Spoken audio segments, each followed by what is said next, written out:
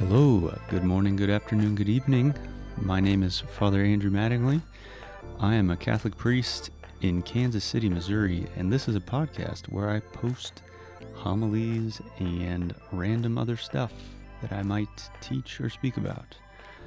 Hope you find something useful and maybe even inspiring. God bless you.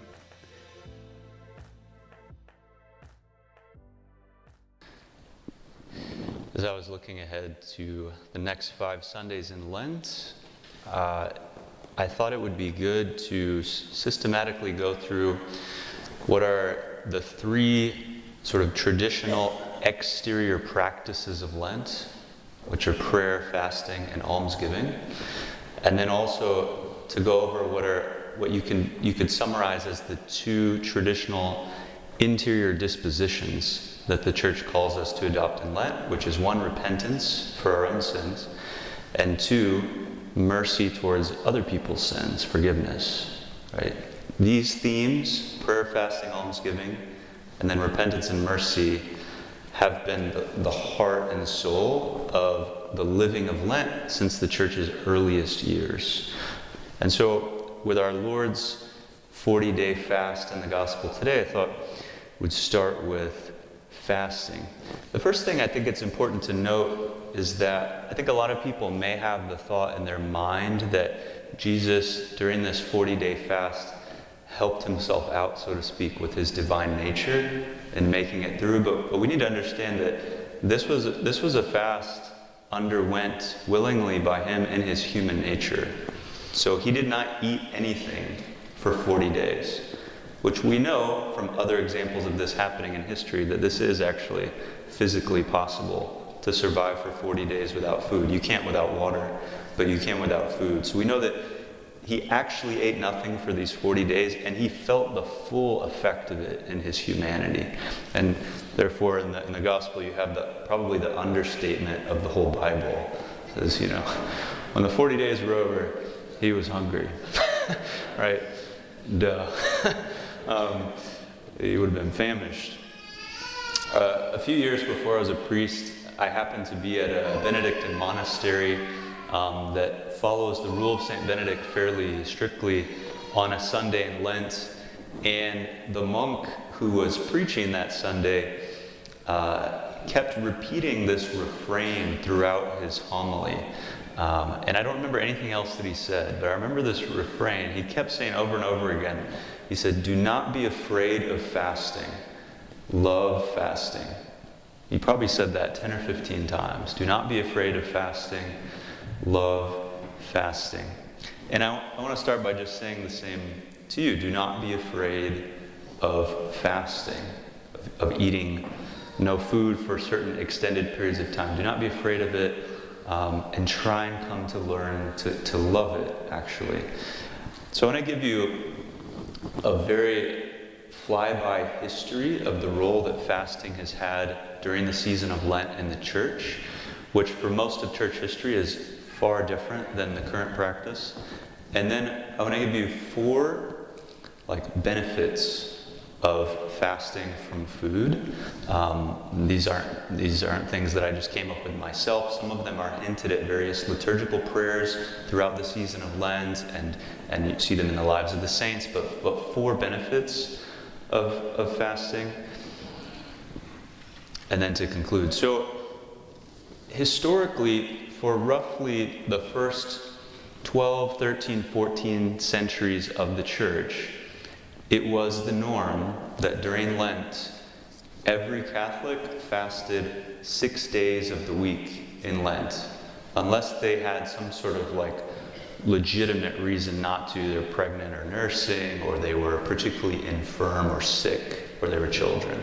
Right? Anybody else, it was expected that every day was a fast day. By every day being a fast day, how that was typically observed is that you would eat nothing until at least the hour of what was called noon, which is one of the hours in the Liturgy of the Hours that would be prayed publicly in churches and monasteries, and that would be about 3 p.m. Or in some places and at certain times, people would fast until sundown, roughly the hour of Vespers, which would be more like 5 p.m. So for over half of the Church's history, It was the norm that, if I was preaching to all of you and this was the year 736 AD, for example, right? Starting on Wednesday, just 4 days ago, you would have only eaten one full meal over the last 4 days, like each day. So one full meal on Wednesday, one full meal on Thursday, one full meal. And you would have waited to eat that meal until at least 3 p.m. at the earliest, right? So it's helpful for us to have this vision of what the norm was in church history. Starting around the 12, 13, 1400s in different places, it started to be allowed for you to add what you might just call a snack to the full meal. The technical term for this is a collation. And the first of these to be allowed was like a nighttime snack. So basically you have your one full meal sometime around 3, 5 p.m. And then before you go to bed, you can have a little snack. Right? And then about 200 years ago, it began to be allowed to have a second little collation or snack, if you will, in the morning when you wake up. So a little piece of toast or a muffin or something, and then you have your full meal in the afternoon, and then maybe a small little snack before you go to bed. And you can see that this model of the one full meal and the 2 really small meals, that's still the structure that we have of fasting today. It just is that we're only required to fast 2 days in all of Lent, Ash Wednesday and Good Friday. Right? Those are the only days where we have to actually eat less food. And the requirement to fast every day in Lent actually persisted, except Sundays, actually persisted all the way up until 1966. A lot of people don't realize that. It's just in the past 50 years that the church has switched these requirements to where no longer are 6 days out of the week during Lent fast days. It's just Ash Wednesday and Good Friday. So I want to read to you real quick just a text from St. Ambrose, who was a father of the early church, lived in the late 300s. And this will give you a fairly good image of what would have been typical for preaching early on in Lent in the early church. You read a lot of fathers of the church, like the first Sunday of Lent, almost always their preaching is about fasting, prayer, almsgiving, mercy, repentance. And when they talk about fasting, it's very much like this. So St. Ambrose said, this was a first Sunday in Lent homily that he gave about, whatever it would be, over 1,600 years ago. He said, and what kind of Christian is it who will not fast at least until noon, in other words, 3 p.m., during this season? What kind of Christian is he who, though well and able, refuses to fast with Moses, with Elijah, and the Lord? And all 3 of these characters did 40-day fasts. I warn you and I exhort you in the Lord that none among you, unless a sick person or a child, eat or drink before the hour of noon, except on Sundays. Right? So this was typical for most of church history. And I want to point out to you briefly 4 advantages to bodily fasting. And these are unique advantages to bodily fasting. A lot of times in Lent, people will fast from other things. They'll say, I'm fasting from social media, I'm fasting from this or that. That's great, like awesome, like do that. I'm all about fasting from different types of technology. But there's a unique value in bodily fasting, and I want to draw briefly four benefits of that. 3 of these come from one of the prefaces during Lent. So the big prayer that happens right before the Eucharistic prayer is called the preface, where the priest says, the Lord be with you and with your spirit, lift up your hearts, we lift them up to the Lord. And then there's a long prayer that he prays or sings. There's 4 of those that the priest can choose from in Lent. One of them is just about bodily fasting. So in that preface, it says, through bodily fasting, you restrain our faults, raise up our minds, and bestow both virtue and its rewards. I'm going to add a 4th benefit of fasting. But first, fasting restrains our faults. What does that mean? What does that mean? Well, through original sin, we inherit what's called a disordered desire. We often call this concupiscence, where we either prefer lower goods to higher goods. So, for example, if you've committed yourself to praying 15 minutes in the evening, and the evening arrives and you choose to watch TV instead of pray the 15 minutes, you're allowing your concupiscence to have its way. You're choosing a lower good of TV over a higher good of conversation with the God of the universe, right? So that's your concupiscence that leads you to choose a lower good over a higher good. Our concupiscence also leads us to choose good things in excess, too much of a good thing. Eating 2 hamburgers when all I really need is 1, right? That's our concupiscence.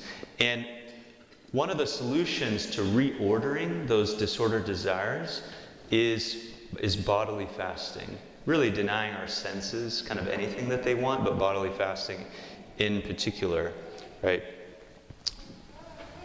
Food is about as basic of a need as you get, and so when you deny yourself that basic need, you're sort of beginning to train yourself to say no when the body just wants whatever it wants, right? If we give the body what it wants all the time, we become a slave to those disordered desires.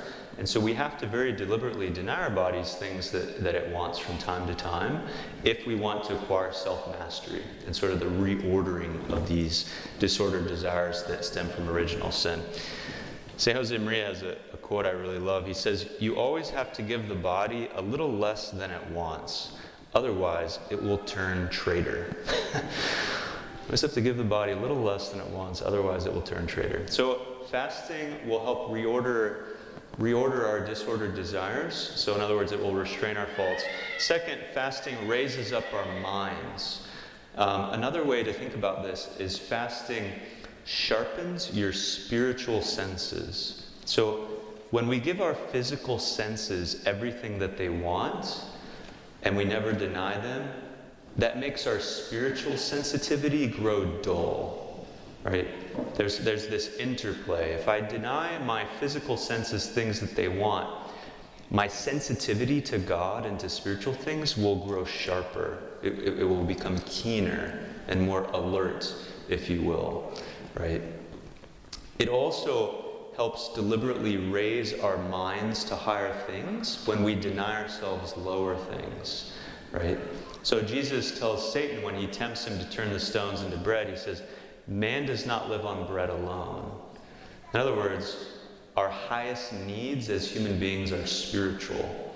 And so when we fast, when we deny our body this very basic thing that it wants, which is food, we're kind of telling ourselves, I'm made for something more than just material things. I'm made for spiritual things, right? So fasting, it just reminds us of the ultimate destiny that we have, which is God. So it raises our minds. Third thing that fasting does is it bestows both virtue and its rewards. And the particular virtue that I would hold out that fasting helps us with is humility. So as human beings, we're dependent upon a lot of things just to survive. We need clothing, we need shelter, we need medicine if we're sick, and in a special way, we need food and drink, right? If you go more than 30, 40 days without food, you'll die. If you go more than a week without water, you'll die, right? So we're very dependent beings. But the temptation that we have is if these things that we need to survive, if we always have them in abundance, we can begin to think that we are self-sufficient. We can begin to think in a sense that we're kind of our own gods, that we don't need help, either from anybody else or from God, right? So it's very, very helpful that when you undertake bodily fasting, as soon as you feel like a pang of hunger, we all know what that feels like when you're really hungry and you haven't eaten in a long time. Something that does is it reminds us that we are dependent creatures, that we need something outside of ourselves to even just to live a physical life, right? In other words, what it should do is it should remind us that, like, I need God. And what is humility but a recognition that I'm a creature, God is the creator. I'm not master of my own life. I'm dependent upon God for literally every breath that I take. So bodily fasting, the experience of the pang of hunger can help us grow in humility. Finally, a last benefit of fasting is that it does something that you might describe as supercharging our prayer. So all throughout the Bible, whenever different people, particularly we find this in the Old Testament, are desperately in need of God, you see them not just pray, but undergo a fast. When there is a desperate need for God, there's this recognition that not only should we attract his attention by prayer, but by fasting. Right? Queen Esther, when the whole Jewish people is about to undergo extinction from this order of the king of Babylon, she orders a fast, like begging God to intervene and have mercy. The Ninevites, when Jonah goes through the town and announces that the Lord's going to destroy them in 3 days, their king proclaims a fast for everyone in the kingdom, even animals. Very interesting. When David's infant son that was born of this adulterous union with Bathsheba, when he is sick and dying, David entreats God not just with prayer, but with fasting too. And the examples go on and on.